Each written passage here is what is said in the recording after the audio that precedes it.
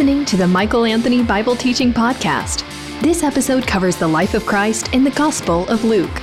You can enjoy more messages like this with the free Courage Matters app, available in your app store. If you'd like to request Michael for an interview, guest appearance, or as a keynote speaker for your event, click the Invite tab on the Courage Matters app or on CourageMatters.com. A casual reading of Scripture will not result in a deep understanding of God. See, if you're consistently shallow in God's Word, if you don't have a deep pursuit of God as evidenced by a deep study and meditation on the Scriptures, the Word of God, your understanding of God is going to be affected significantly. What you believe about God is the single most important thing about you. And beliefs about God are determined in proportion to our understanding of God's Word, the Bible. As our Bible reading goes, so goes our understanding of God.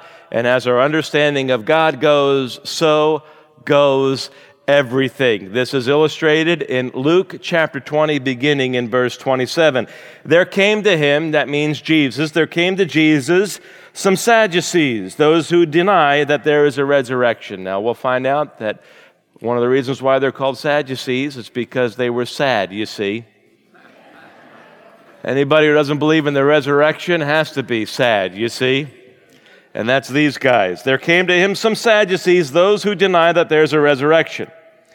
And they asked Jesus a question, saying, "Teacher, Moses wrote for us that if a man's brother dies, having a wife but no children, the man must take the widow and raise up offspring for his brother," quoting from Deuteronomy chapter 25. And here's the situation that the Sadducees present to Jesus. Now there were 7 brothers. The first took a wife and died without children, and the second. And the third took her, and likewise all 7 left no children and died. Afterward, the woman also died. And the resurrection, therefore, whose wife will the woman be? For the 7 had her as wife. And Jesus said to them, "The sons of this age marry and are given in marriage, but those who are considered worthy to attain to that age and to the resurrection from the dead neither marry nor are given in marriage. For they cannot die anymore, because they're equal to the angels and are sons of God, being sons of the resurrection.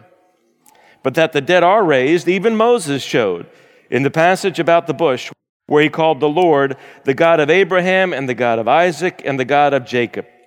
Now he's not the God of the dead, but of the living. All live to him."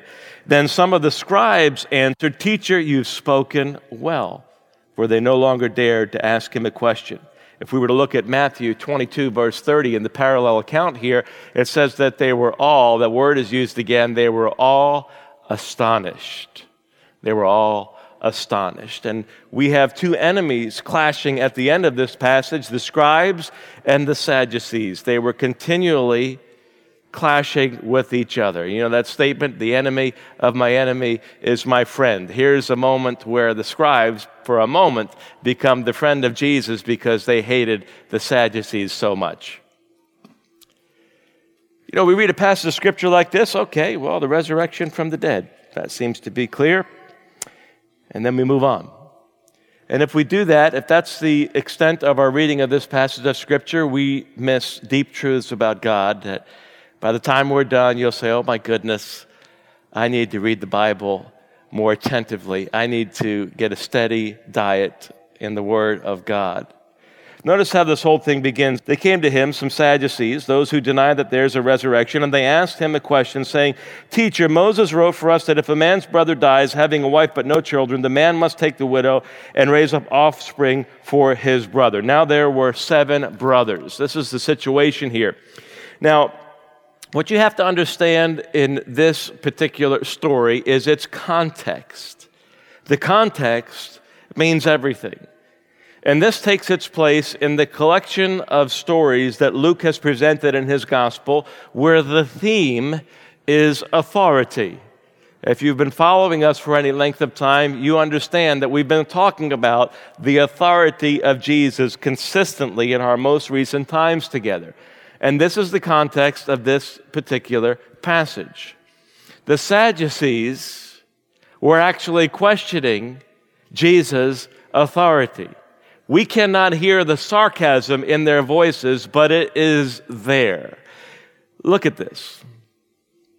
Look at how they address him in verse 28. They asked him a question saying, "Teacher." And what they're really doing is saying, okay, if you're really a teacher, we want to challenge your teaching. We want to challenge your authority in regard to this issue of the resurrection. See, the Sadducees held to a strict interpretation of the law, and since the resurrection from the dead was not overtly taught by Moses. What do I mean by overtly? Moses did not present somebody dying and then raising from the dead. It's not something that's presented in Genesis, Exodus, Leviticus, Numbers, or Deuteronomy, the Pentateuch. At least from the human perspective. Now, Jesus sets them straight and helps us understand, we'll get to this in a moment, that it's not just what is literally written in the Word of God, it is the way we interpret the Word of God that makes all the difference. And the Sadducees, one of the reasons why they were sad, you see, is because they focused so much on the letter of the law, the literal interpretation of the law, that they couldn't get the spirit of the law.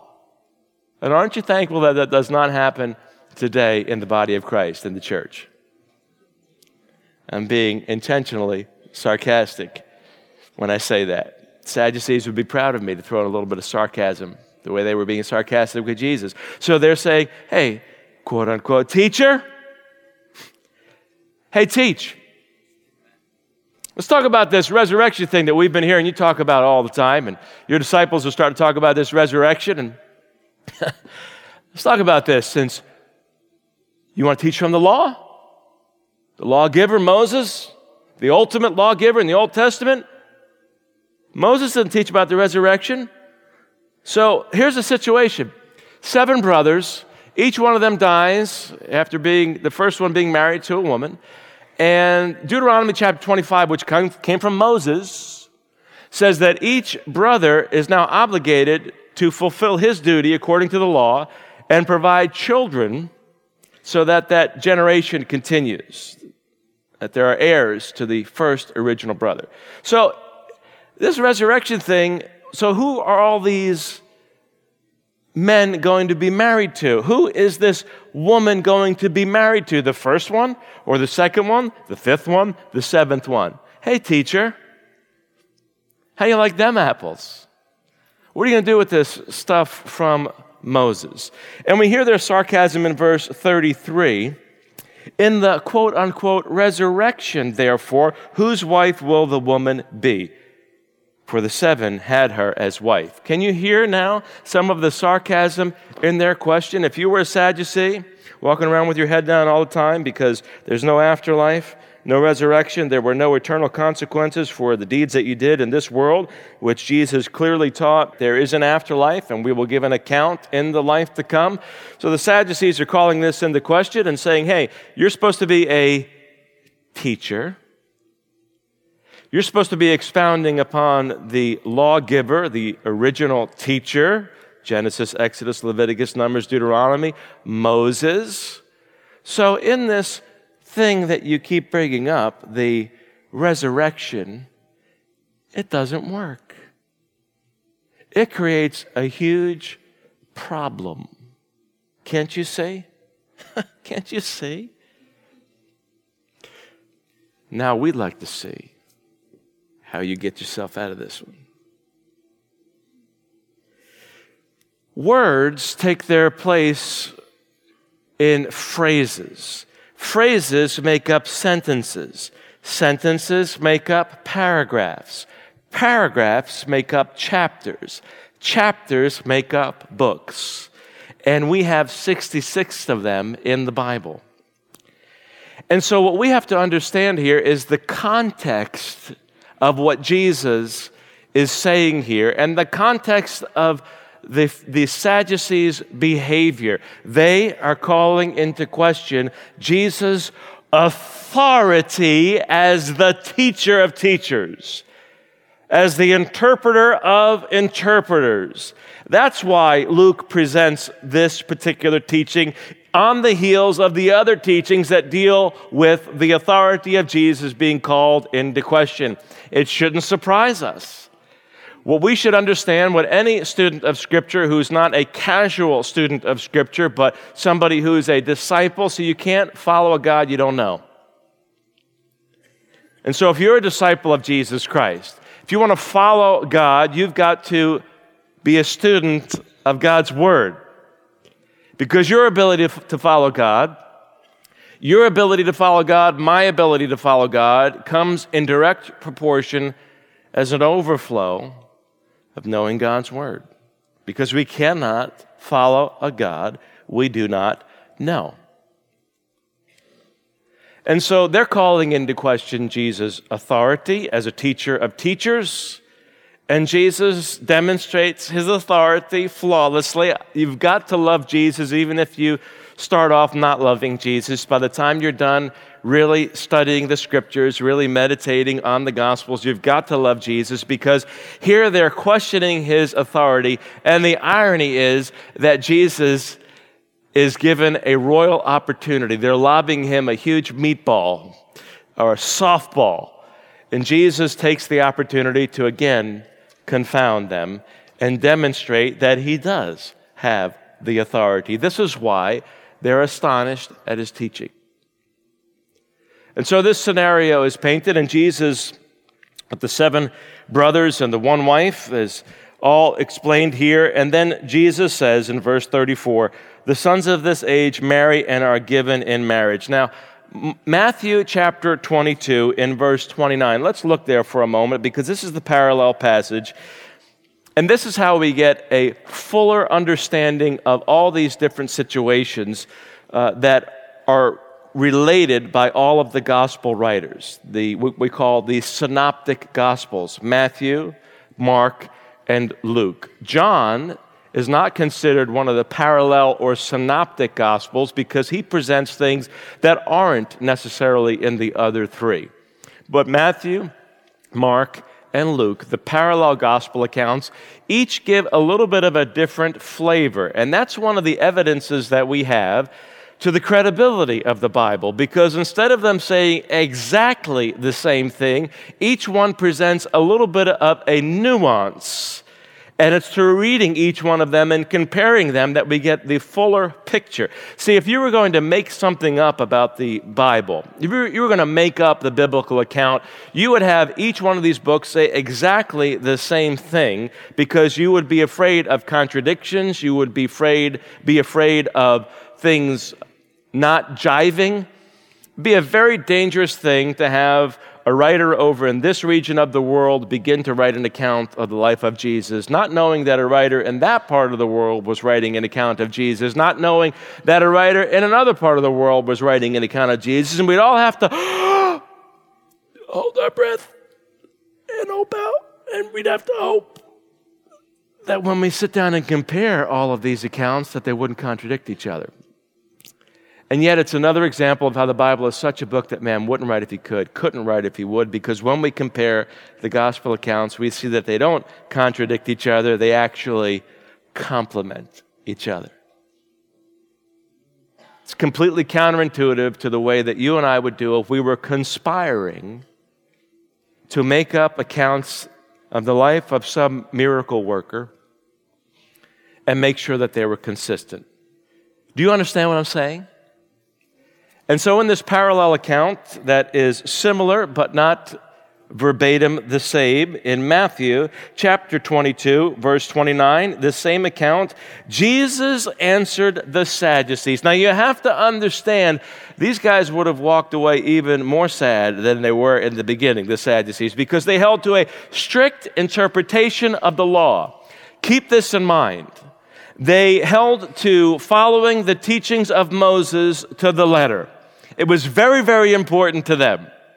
And why was it important to them? Because they felt that that was the way that they could understand God. Now, they were right in part, but they were also wrong in a significant part, which we'll get to in a moment, and that is the interpretation of the Word of God, which is very important. But imagine that you are them, and you're holding the Old Testament law to that level, and you're touting yourself as an expert in that law. And you have disciples, people who are following you in in your interpretation of the law. The Sadducees did not believe in the resurrection. The Pharisees, you could say that the Pharisees, they weren't fair, you see. They're the ones that conspire with Pilate, the leaders of the nation of Israel, lie about Jesus and have him put to death. The Sadducees were at odds with the Pharisees at odds with the Sadducees, and so these two groups competed against each other for disciples. They competed against each other for notoriety. The more disciples you have, the more notoriety you have. The more notoriety you have, the more power you have. The more power you have, the more influence you have, the bigger ego you have, and it's this vicious cycle. So imagine if you are a Sadducee and you heard Jesus say these words in Matthew 22:29. Jesus answered them, "You are wrong, because you know neither the Scriptures nor the power of God." Oh, it just shot me in the heart. We know neither the Scriptures. Are you kidding me? We're the Sadducees. What do you mean we don't know the Scriptures? That's our whole reputation. That's our brand. That's the big word today, your brand. What is your brand? Well, the brand for the Sadducees was that they knew the Scriptures and they had the best, the ultimate, the right interpretation of the Scriptures, unlike those Pharisees. And Jesus, who has the authority, unlike the Pharisees and the Sadducees who did not have the authority, exercises that authority and says, "You are wrong, because you don't know the Scriptures that you have memorized, and you don't know the power of God that is reflected in those Scriptures that you think you know so well." Oh, gosh. If I was a Sadducee, I would be mad, you see.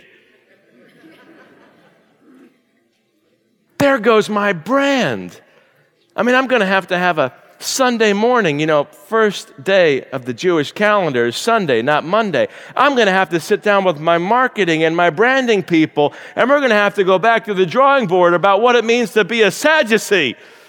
Because we just got our clocks cleaned by Jesus, the teacher who we were making fun of, the one who we were putting him in a position to demonstrate that he didn't have the authority. And he one-upped us again.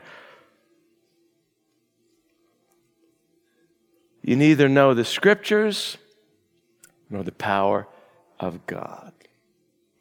And then Jesus begins to interpret the Scriptures that they knew with the correct interpretation to show them that the resurrection actually was taught by Moses. It's there if only they had been open to the power of God. Now,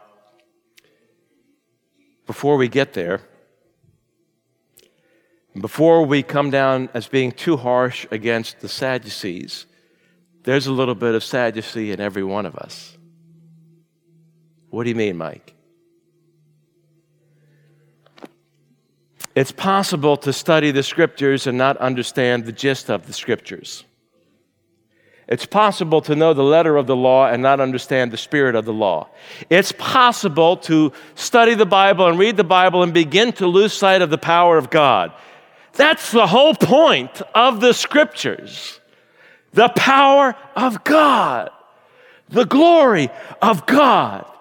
The whole point of the resurrection is that it's not what man does, it's what God does. Amen. And so that's the whole point that's being presented here. No duh.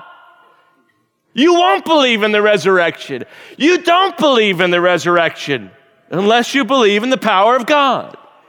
And unless you understand that the purpose of the Scriptures is to help us get a right understanding of God, to understand that God does the miraculous when mere mortals can't do the miraculous. Don't we understand that it's the whole story of the gospel, that while you were a sinner, while I was still a sinner, while we were dead in our trespasses and our transgressions, deader than a doorknob, not even realizing, you understand, we weren't even aware of the fact that we were dead. We were the walking dead, the original walking dead. We didn't even realize that we were dead in our transgressions and our sins. But God knew that we were dead in our transgressions and our sins. Ephesians chapter 2, great passage to meditate on and to reflect upon. God knew that we were dead. God reached out for you and for me, saw our need when we thought we were needless. See, if you just think that you're a bad person, you have not gone far enough. If I just think that I'm a bad person apart from Jesus, that's not far enough. I'm a dead person without Jesus. You're a dead person without Jesus. The whole point of the Bible is the power of God. You know, somebody said to me yesterday, we had a men's gathering with about 200 men, and they came up to me afterward and asked a very legitimate question. I'm sure you've asked this, because I was talking about yesterday how we need to rise up and be the change that we know needs to happen. We need to stop waiting for somebody else to lead the way and be the solution to the problems we see. And they came up and they said, you know, I'm having a hard time reconciling, since we know how things end up in the Bible, how the world ends in a very bad place before the return of Jesus when it becomes a good place with the new kingdom and the new heavens and the new earth. I'm having a very hard time doing what's right now and being motivated to do what's right since it seems anticlimactic. And I said, you don't understand. And I don't understand whether we are at 1 minute to midnight or several hours from midnight. See, if we serve God and honor God only because of where we think we are in the prophetic time clock,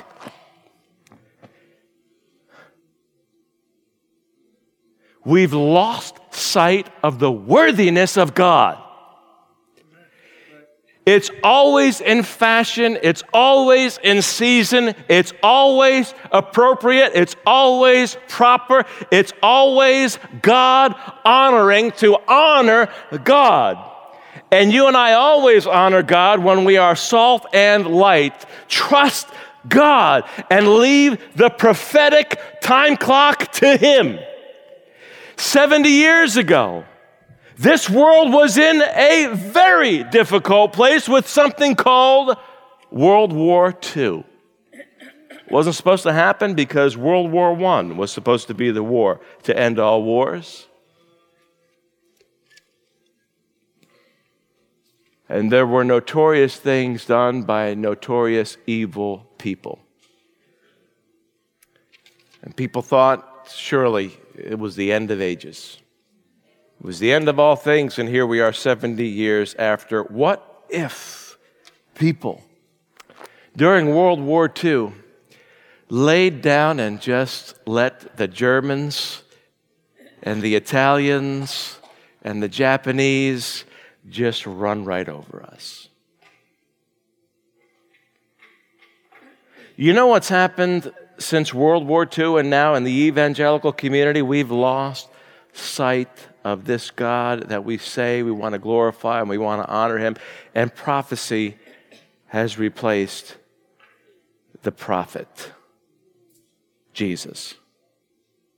And I don't mean prophet in a belittling way at all. Deuteronomy chapter 18 talks about God sending a prophet like Moses, and that is Jesus. Jesus, we know, is more than a prophet. He is the Son of God. He is God in the flesh. So if anybody takes an excerpt of what I just said and tries to cut it and say that I'm preaching heresy, shame on you. The truth's not in you because you're a liar and you're a deceiver. But see, what's happened in the evangelical community is we're all about the Bible, and we've lost sight of the power of God.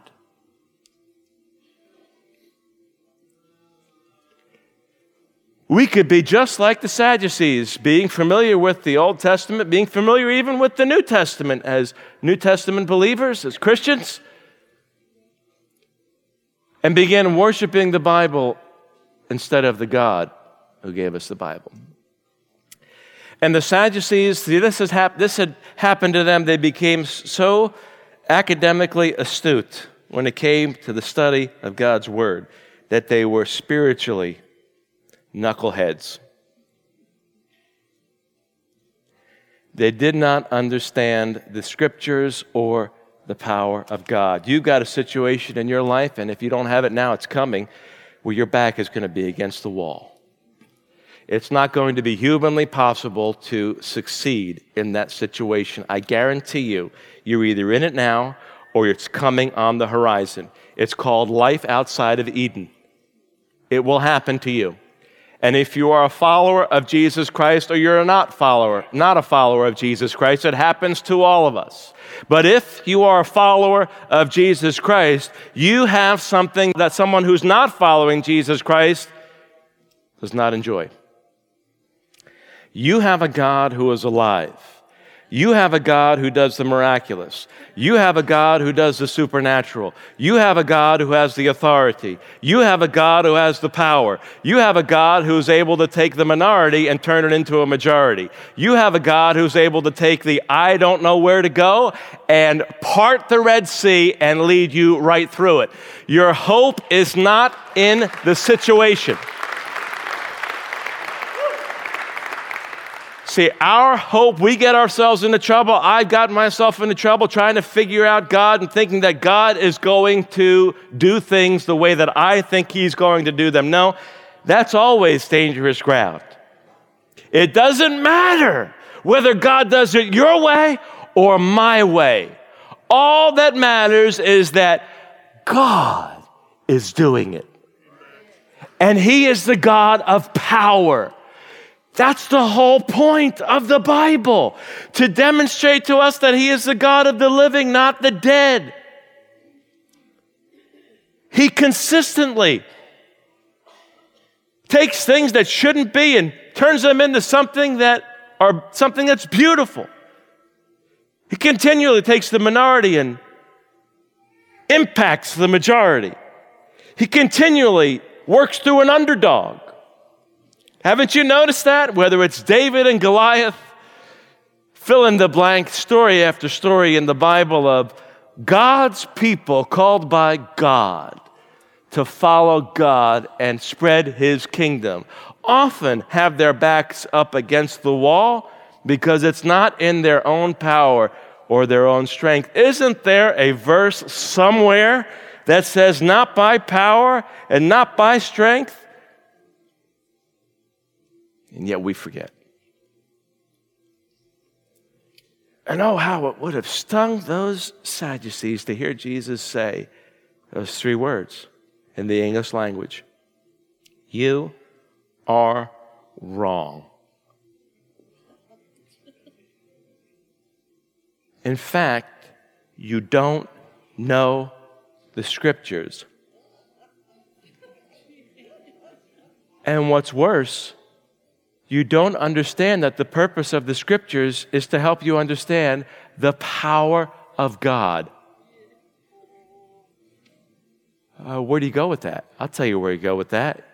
You let Jesus interpret the rest of the story. So in Luke chapter 20, Jesus said to them in verse 34, the sons of this age marry and are given in marriage, but those who are considered worthy to attain to that age and to the resurrection from the dead neither marry nor are given in marriage. In other words, marriage is for this life. Until death do you part. And therefore we have an understanding of marriage that's presented in Ephesians, for example, that the purpose of earthly marriage between one man and one woman, it's the only example given anywhere in the Scriptures. The purpose of earthly marriage is to reflect the love of God for the church and the church's love for their God. And so it's an object lesson like all the things that happen in your life and in mine. They are there to conform us to the image of Jesus Christ. That's the purpose of marriage. You will not be married forever and ever and ever to your spouse. Some of you are thankful that that's the truth, right? That you just don't want to applaud when I say that because you're sitting next to that person. There'll be some discussions later on, I'm sure. Others of you are disappointed because you've got a good, solid relationship with your spouse and God's brought you so far. And the thought of not being married, when I first heard that, not being married to my wife, in the life to come, it was depressing. Janet and I were both depressed. And then we had an epiphany and realized, hey, there's more to this life than even what's most precious to us, which is marriage. The marriage giver is the one who's most important to all. So Jesus clarifies that the purpose of marriage is temporal for this time. Verse 36, where they cannot die anymore because they're equal to the angels and are sons of God, being sons of the resurrection. But that the dead are raised, even Moses showed. See, Jesus is showing them that they are in error because Moses did teach about the resurrection in the passage about the bush, where he calls the Lord the God of Abraham and the God of Isaac and the God of Jacob. In Exodus chapter 3, this is what's being referenced here, the burning bush incident. And that's what Jesus is affirming. Don't you think it's interesting that Jesus is giving credibility and credence to the fact that there actually was a bush that caught fire and was not consumed? I mean, either Jesus is lying to us and winking as he's saying that, or Jesus is helping us understand that there really was a man named Moses who really faced this strange sight, who really went over to see it out of curiosity. Curiosity killed the cat, satisfaction brought him back, went over to see this sight, the burning bush, and was called by God to deliver a nation. And everything that happened as a result of that burning bush in Exodus chapter 3 is true. The 10 plagues with the Pharaoh and the Egyptians, the parting of the Red Sea with such tremendous detail, where it says there's a wall of water on one side and a wall of water on the left and dry ground in between.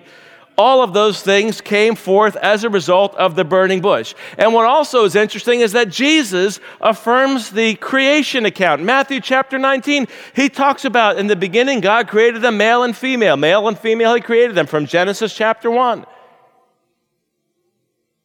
And then in Luke chapter 11, Jesus talks about Abel. You know, Cain and Abel, that story about Cain and Abel, people wonder, well, there wasn't a literal Adam and there wasn't a literal Eve. Then I guess at some point it had to start. So I guess Cain and Abel came out of nowhere. Because you can't have Abel and you can't have the story of Abel and Cain without an Adam and Eve, because they were the children of Adam and Eve. And so we have Jesus in Luke chapter 11 affirming the reality of the existence of Abel and the creation account in Matthew chapter 19. And in John chapter 6, we have Jesus talking about the manna, that God gave them manna from heaven. You know, that amazing flatbread, supernaturally made. That they were told not to gather more than they needed, and when they did, it rotted. But when they gathered up twice as much as they needed the day before the Sabbath, because they were supposed to rest on the Sabbath, it didn't rot. It was supernatural in nature. And the teaching there is presented for us to understand that you should take a day of rest.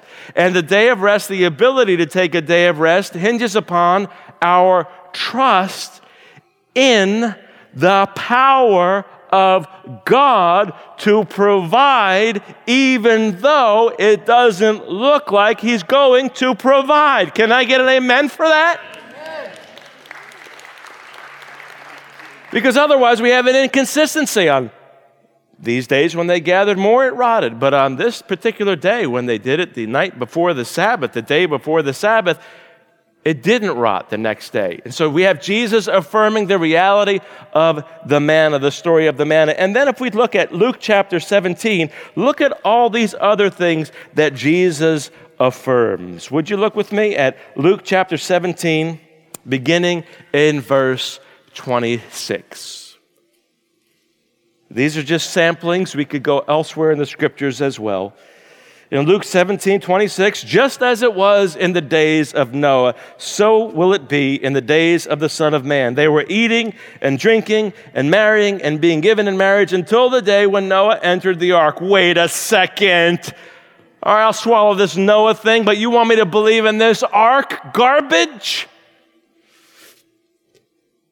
He entered the ark, and then the flood came and destroyed them all.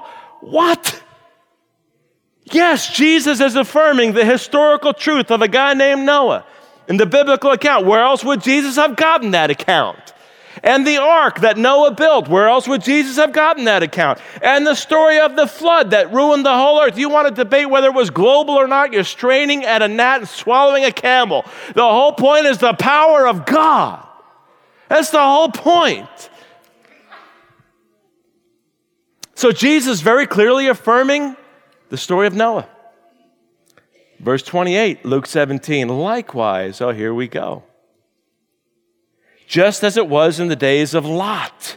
They were eating and drinking, buying and selling, planting and building. But on the day when Lot went out from Sodom, fire and sulfur rained from heaven and destroyed them all. This is Jesus affirming and giving credibility to the story of Sodom and Gomorrah and their destruction. And there would be no Sodom and Gomorrah if there was not the set of circumstances that grieved the heart of God happening in Sodom and Gomorrah. And so was there actually a place called Sodom and Gomorrah? Was there actually sulfur that came down and burned those people up as the judgment of God? I don't know. It really comes down to whether or not you agree with the authority of Jesus. Does Jesus have the right to speak on these things, or do you think you know more than Jesus? Now, don't get too bent out of shape about it, because there's only eternal significance based on which side of the fence you come down on. There's only eternal significance based on which side of the fence you come down on in that issue. Do you believe Jesus has the authority to speak on these issues or not? I mean, how much detail did Jesus believe about the story of Sodom and Gomorrah and this account of Lot? And look what he says in verse 30. So will it be on the day the Son of Man is revealed. On that day, let the one who is on the housetop with his goods in the house not come down to take them away. And likewise, let the one who is in the field not turn back. Verse 32, remember Lot's wife. Wow. What happened to Lot's wife? She looked back because she wasn't trusting in the power of God.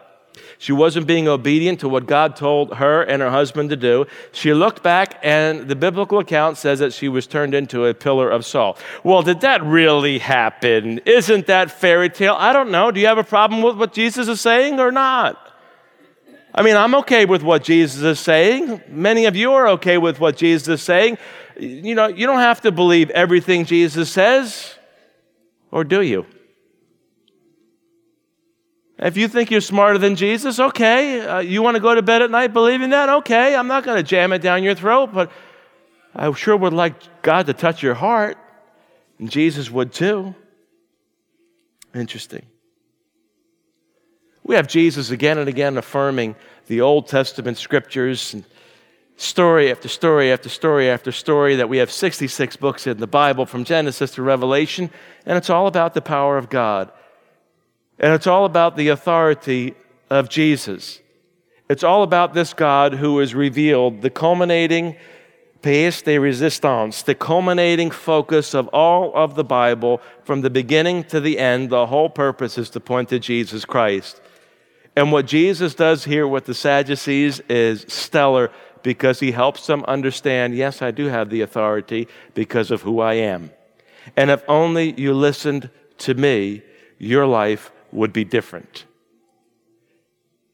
And the more things change, the more they stay the same, because in your life and in mine, it really does come down to what we believe about the authority of Jesus Christ. Does Jesus say what he means and mean what he says?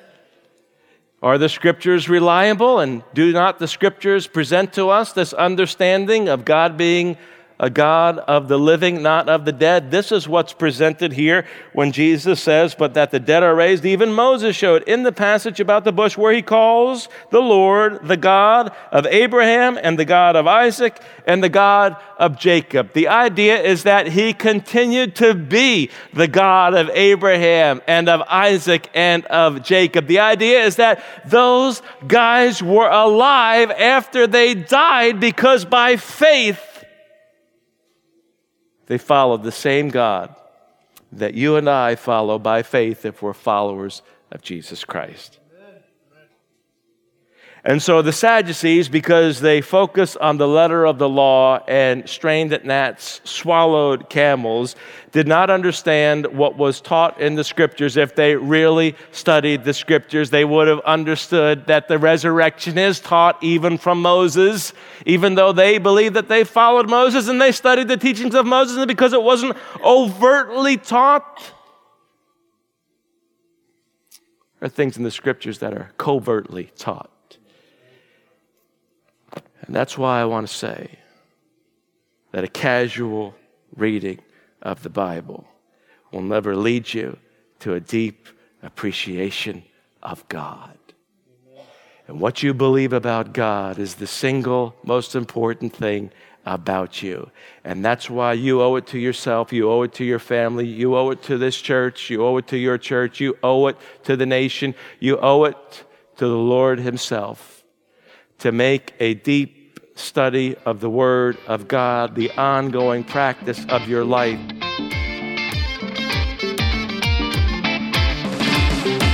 You've been listening to the Michael Anthony Bible Teaching Podcast. If you enjoyed this message, you'll love Michael Anthony's Courage Matters podcast, where he focuses on leadership, relationships, and world events. To learn more, visit CourageMatters.com or download the free Courage Matters app.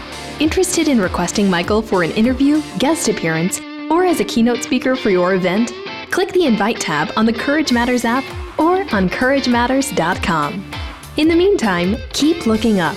There's no place else worth looking.